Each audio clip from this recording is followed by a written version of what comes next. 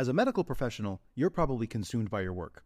Because of that, you likely miss out on big opportunities to protect and grow the wealth you work so hard for. Luckily, through passive real estate investing, you can place your capital in the hands of trusted syndicators who do all the legwork while you sit back and let your money work for you. Syndicators like Ascent Equity Group. Ascent Equity Group is led by 3 medical professionals turned full-time real estate investors who have secured $250 million in assets in just 3 years. And their latest opportunity, Sunrise in Chandler, is open now. Sunrise in Chandler is an exciting 177-unit value-add multifamily opportunity in the affluent city of Chandler, Arizona. This Class B asset in a Class A location was secured at a significant discount and is already cash flowing out of the gate, with 89% of the units still in need of renovation. Sunrise in Chandler is close to meeting its capital raising goal and will be closing soon. So if you'd like to learn more, visit ascentequitygroup.com/best deal to schedule a call. That's ASCENT equitygroup.com/best deal. This opportunity is open to accredited investors only. Buy what everybody else doesn't want to buy. Because you've got to find some edge. There's too many people out there investing in real estate. If you really want to see significant profit. Before we get into today's episode, are you a fix and flipper who needs some money? You need to maybe do more deals and you're limited by the funds you have available. Well then, Fund That Flip, today's best ever sponsor, has a solution for you. And you know Fund That Flip, right? You're a loyal best ever listener. The founder, Matt Rodak, he's been on the show multiple times and they have been a previous sponsor and they love working with the best ever listeners.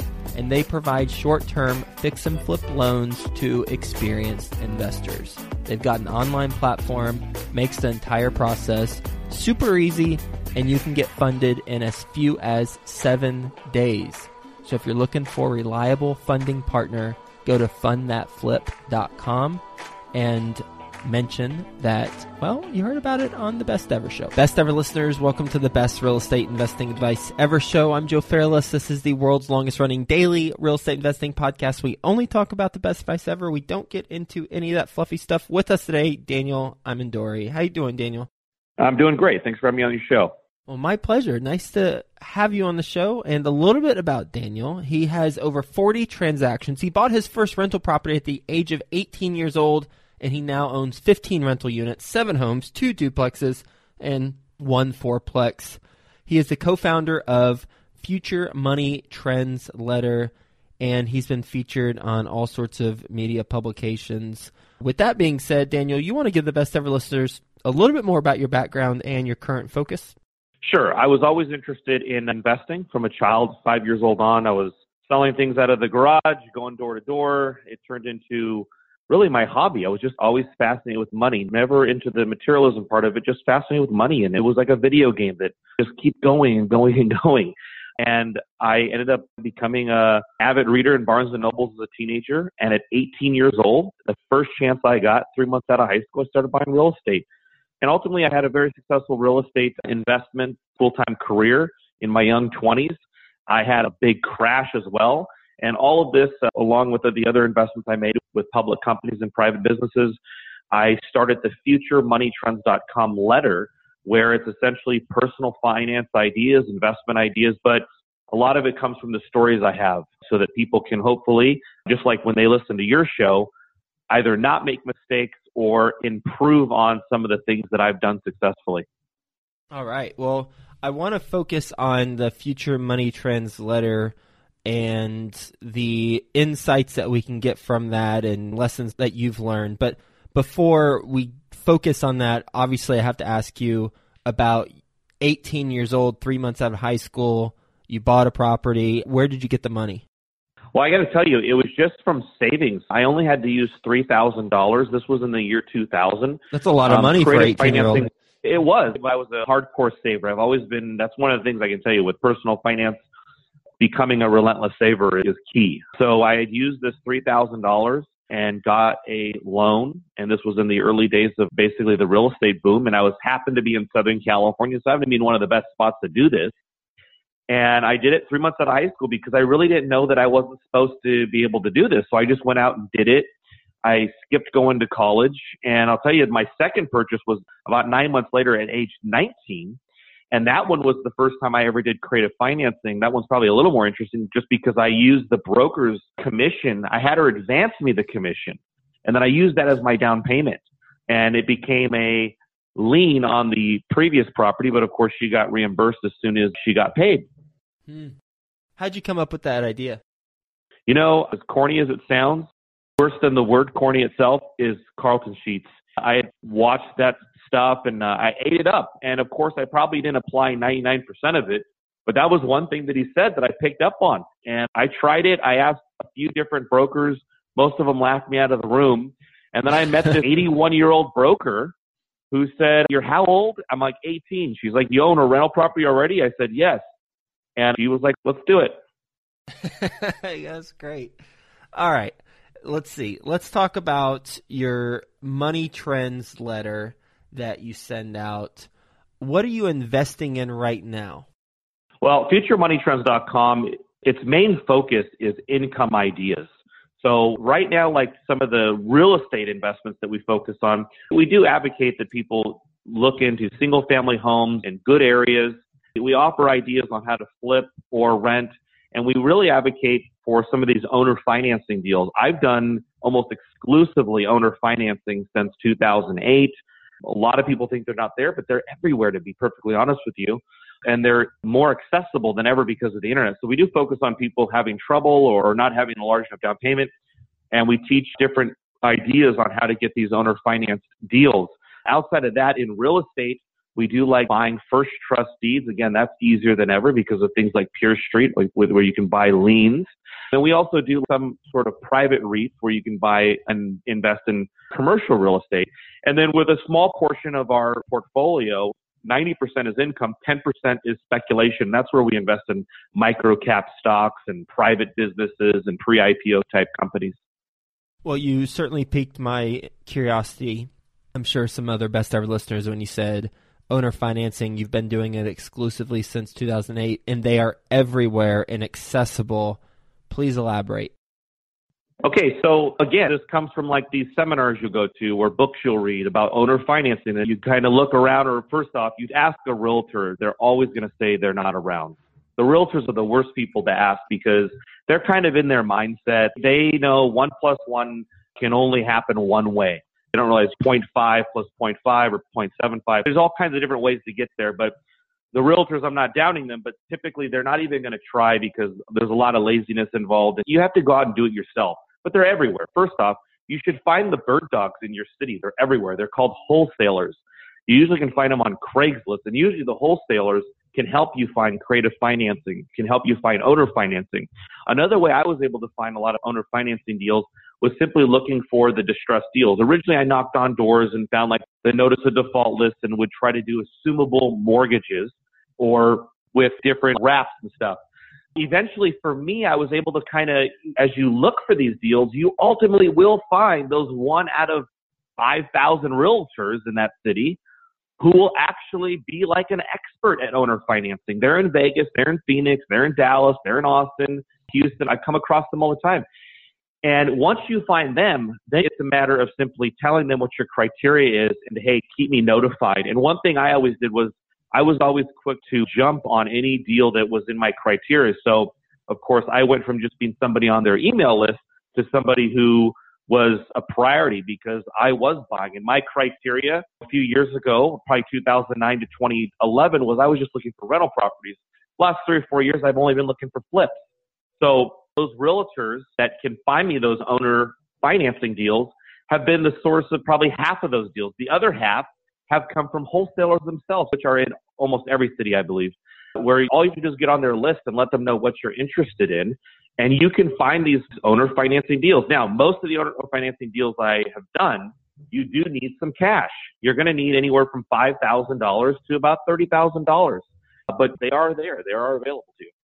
The myth, and I had this thought too, so please tell me that there's another way. My thought was that wholesalers only want people who can buy for cash and then be done with it. That's what they want. But the fact is the cash buyers have very select criteria for these people. And so, look, they're inevitably going to have to get creative. If a bird dog is successful, or a wholesaler is successful, he's going to have too many deals on his hands. And those are exactly the kind of deals you want. Look, I'll give you a great example. I've been in situations where a wholesaler has locked up a deal, and it's now 3 days from foreclosure. So they call me and they say, look, it's Wednesday. On Friday, this house goes to foreclosure. Can you get me $25,000? I'll fly it up to Wells Fargo in Dallas, and we can save this property. It'll be yours. And those are the type of deals I've been able to do. So maybe they didn't want to do business with me because I'm not the all-cash buyer. But at some point in time, if they're willing to get creative, and especially in states where or all states, I assume, but especially in places that I've been investing like Texas and Tennessee, you can simply do an assumable very easy. You're paying the person's mortgage. And a lot of times I'll do a contract where I'm only paying it for a year and then I'm committing to either refinancing or selling the property, in which case I'm almost always selling. And those are the type of deals I've done with different wholesalers. And by the way, I'm not doing this full time. So if you're doing this full time, you're going to have to find more ways. You're going to have to be way more active than me. I'm a lazy armchair investor. I'm waiting for people to call me. I'm just putting my name out there and my phone number and my criteria. And I'm only doing, let's say, maybe 2 to 3 deals a year on the flip side. And maybe I buy 1 to 3 rentals a year. Mm-hmm. I'm a wholesaler. You reach out to me or you come across me in some event. I ask you, what are you looking for? What's your response? Right now, I would tell you my response is always, I want what nobody else wants. I want what everybody else hates. So that is my standard reply to anybody. Any realtor or any wholesaler that I speak to, I tell them, I want to be the guy that buys the things that nobody else wants to buy. I want to be the things that are hated. I don't care if it's fire damage or foundation. What are people scared of? What do they hate? What does nobody want? What can no one get a loan for? I'm that guy. Okay.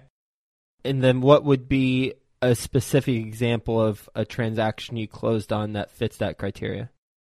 Here in Texas, it's foundation problems. I really like those. It's without a doubt my niche little market that I found here that I can't believe there's zero competition virtually. Maybe not after this show, though. But look, here's the deal with the foundation problems. No one can get a loan. Bam, right there. You just got rid of all your paint, carpet, blind, fix, and flippers. They're gone. Most people are ignorant of what it takes to fix a foundation. Okay, there you go. You got rid of a ton of cash buyers and a ton of other investors. So now it's you and a handful of people. In my case, I don't even know if there are a handful of people in Central Texas doing this, but I'm on several realtors' lists and several wholesalers. And anytime that it says foundation problem, they know that I can't wait to get my hands on it. Mm-hmm. Because what I accidentally discovered when I purchased my home was that a foundation problem is not a $50,000 problem. It's a $3,000 to $5,000 problem. And that amazes me because for $3,000 to $5,000, that's a problem for every single person who has to get a loan. Now, I'm speaking as if I'm buying cash if you're listening, but I'm not. Instead, what I'm doing is I'm approaching that homeowner who cannot sell his house. He is stuck. The only option for him is a cash buyer. That's what he thinks. But what I tell him is, what do you ultimately need from this deal? That's where I start the negotiation. Maybe they need $5,000. Maybe they need $30,000. If I can be agreeable to that, the rest is easy because all I have to do is an assumable transaction. I take over the loan and I tell them, look, I need 18 months to fix and flip this house or refinance. I can get the foundation people in almost immediately. I can have the foundation repaired within 6 weeks. Then I just need to finish the rest of the property. I still have an assumable loan. So I've never even applied for a mortgage at this point. I'm simply making the payments of the previous owner, but I am legally on the deed. I am the owner. I just don't have the mortgage in my name. I continue making those payments, and that distressed seller, he's long gone, and I then sell the property. And hopefully, and usually it works in this case, and I say actually always it works so far, is I'm able to sell the property in under 6 months, paying off that loan, so that guy's happy, and I get to make the cash. I never had to go through the nightmare of an application of getting a mortgage. I never had to come in with some certain thing. I didn't have to write a $200,000 check to buy the property cash. I usually got into the property for less than $25,000 and probably put in another $25,000 to fix it up.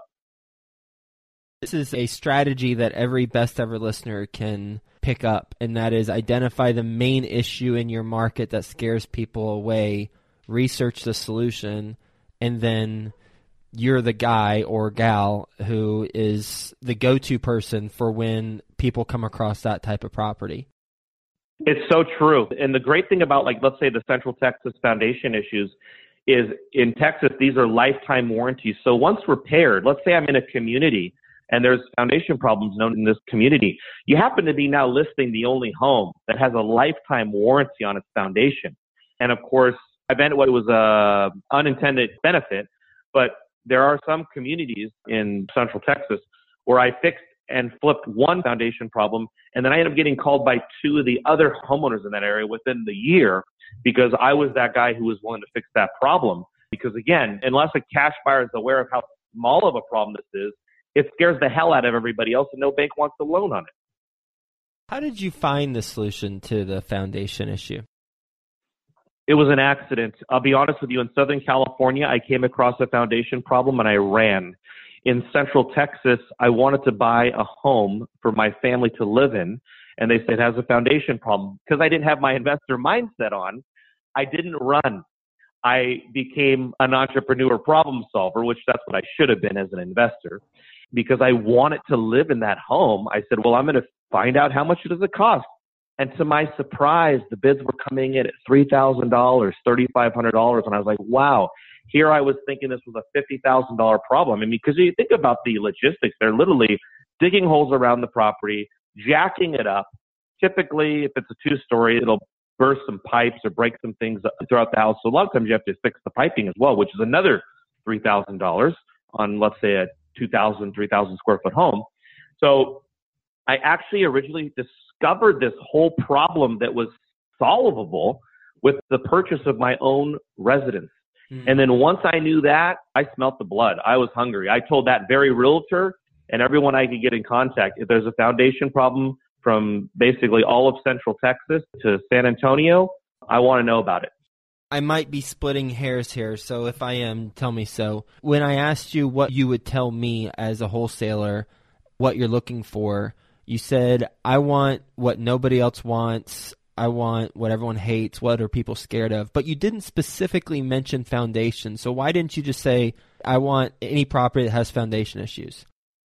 Because even though I have not had the chance to do one where a gas has burst in the property or the kitchen has fire damage or the roof has fire damage, I am interested in that because I have a feeling, and I suspect, and maybe you've had other experts who have done this, I suspect that I will have the same profitable experience investing in something that has fire damage in that something that has a foundation problem. Because again, it eliminates 99% of the competition, and I can probably structure the same sort of deal because I've rehabbed plenty of properties. I know what it costs to rehab a kitchen or redo a roof. So that to me is not a problem at all. It's not so much the type of repair I'm looking for. It's that I'm looking for scenarios where I eliminate 99% of the competition. Please tell us the numbers of the last deal that you purchased. Last deal I purchased was for $120,000, and it was in Central Texas. It was a foundation issue. It happened to have some icing on the cake in the sense that it was also a distressed seller situation. So the property was behind on payments. The person I bought it from owned it. He was the original owner, but his ex-in-laws were living in it, and it had a foundation problem. So this house was just oozing with problems. I went out there, looked at the property, had a foundation person look at it. The bid was $3,500 to fix it. Probably needed an additional $15,000 to $20,000 in repair at the time when I looked at it.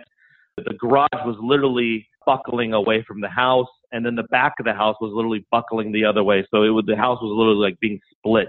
You could see cracks in the concrete. And I approached the owner and said, what do you need? And the owner was very straightforward.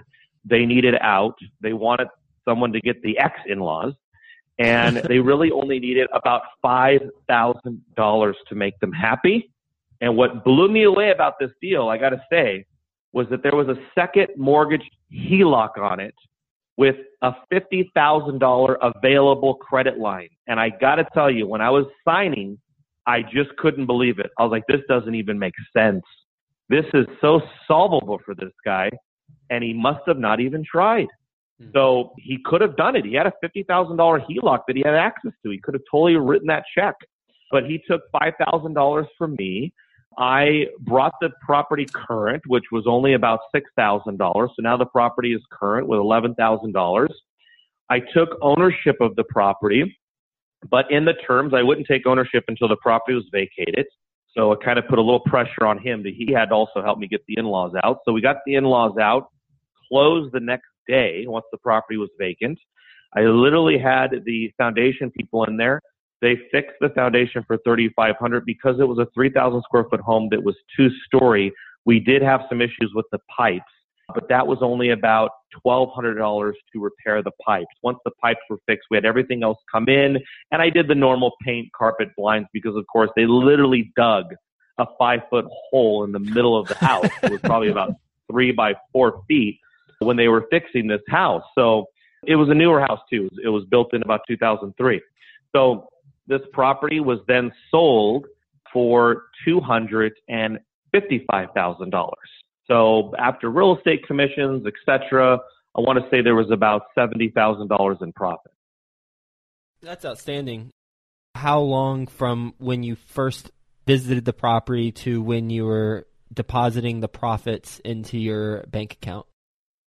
You know, the property was purchased in late November, and it was sold in the middle of March. So 4 months total, because I had also went down there and looked at it, of course, before we closed it. But I mean, look, this all happened, by the way. As far as closing these things, I'm closing these things anywhere from 5 days to 2 weeks. And look, I just told you, some of them I've discovered it on Wednesday and closed it on Friday. When you're not introducing a new bank and a new lender and underwriters and appraisers and all that BS that I just hate. It's funny, one of the things I hate is paperwork, so I've forced myself to figure it out without doing it. And you just go straight to the guy who's got the mortgage. And if you got a distressed seller or somebody who can't sell to conventional financing people, these deals can happen very quick. It's a matter of calling an escrow company, getting a purchase agreement together, and making the mortgage payments. What is your best real estate investing advice ever? Best real estate investing advice is probably what I've already told you, and that's buy what everybody else doesn't want to buy. Because you've got to find some edge. There's too many people out there investing in real estate. If you really want to see significant profits, because some of these foundation issues I've kept as rentals. I'm getting them on the cheap. They cash flow, huge equity capture. And again, not that much. But my best advice is buy what everybody else doesn't want to buy. You ready for the best ever lightning round? I am. All right, let's do it. First, a quick word from our best ever partners. You want to get better at negotiating real estate? Well, how about, do you want to get better at negotiating real estate for free? Even better, right? Well, go to fundthatflip.com/best ever. Fund That Flip, today's sponsor, has partnered with best-selling author Jay Scott to provide you with a free chapter from Jay's new book on negotiating real estate. I've read the book. Lots of good real-world case studies sprinkled in there, too. I love it when they do that. Go to fundthatflip.com/best ever to download your free copy of the chapter today. When it's Friday at 4:30 p.m., it's time for Entrepreneur Drinks Podcast, which is co-produced by Joint Ops Properties and Discount Property Investors.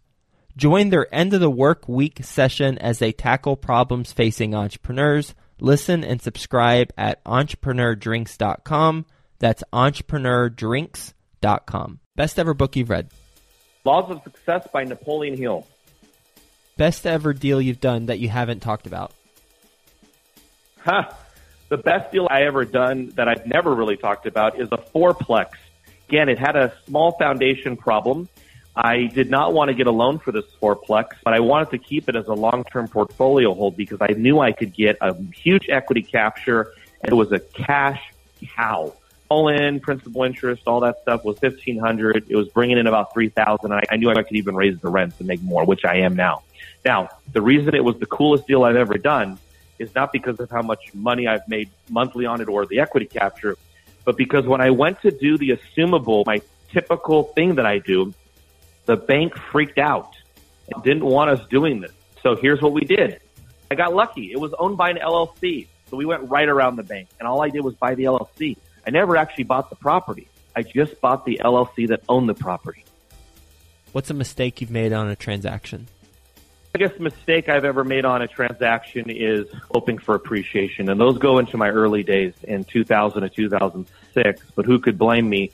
At 18 years old, I had only experienced success and appreciation in Southern California. And I had confused a bubble and a bull market in real estate for brains. So buying because I believed the property was going to appreciate, huge mistake. I don't think too many people can fault an 18-year-old for kind of approaching it that way or having that mindset as an 18-year-old and then not seeing the difference until something crazy happens. What's the best ever way you like to give back? You know, I do have several charities and several people I like to support, but I will tell you this, with my FutureMoneyTrends.com letter, I've reached out and I do phone calls with people. I answer every single question that comes in. One guy is an Israeli. In 2010, reached out to me through the FutureMoneyTrends.com letter. Fast forward today, we've been on a few vacations. Now he's a business partner of mine with another letter we started. So I love pouring out my heart and soul, and I'm very, very focused on over-delivering with the FutureMoneyTrends.com letter. So that is, I guess, not the most charitable way to give back because it is a profitable business. But I absolutely love what I do, and if I got paid almost nothing, I probably would still love to do it because I'm having too much fun. How can the best ever listeners get in touch with you? You can just go to FutureMoneyTrends.com. You can subscribe free to our weekly wealth digest where you'll get our personal finance ideas each week. And you can always go to the contact us page, ask a question. It will get to me and I will respond. Well, there's a clear theme here, and that is, as you mentioned with your best ever advice, buy what everyone else does not want to buy. So for every best ever listener, a good exercise, a very simple exercise, is to identify the main issue in your market. If you don't know, then ask someone, and ask many people who are actively doing deals. What are the main issues that they're seeing? Perhaps it is not a characteristic of a property, but perhaps it's something in the process that they're seeing as an issue. So maybe it's a software platform or something that you come up with. But identifying what the main issue is, research the solution, and then after you're the solution to those problems or that problem, then you just enjoy the flow of opportunity that comes your way. Thank you for talking to us about the deals that you're doing, walking us through specific transactions, Daniel. Hope you have a best ever day, and we'll talk to you soon. Thanks very much. When it's Friday at 4:30 p.m., it's time for Entrepreneur Drinks Podcast, which is co-produced by Joint Ops Properties and Discount Property Investors. Join their end of the work week session as they tackle problems facing entrepreneurs. Listen and subscribe at entrepreneurdrinks.com. That's entrepreneurdrinks.com.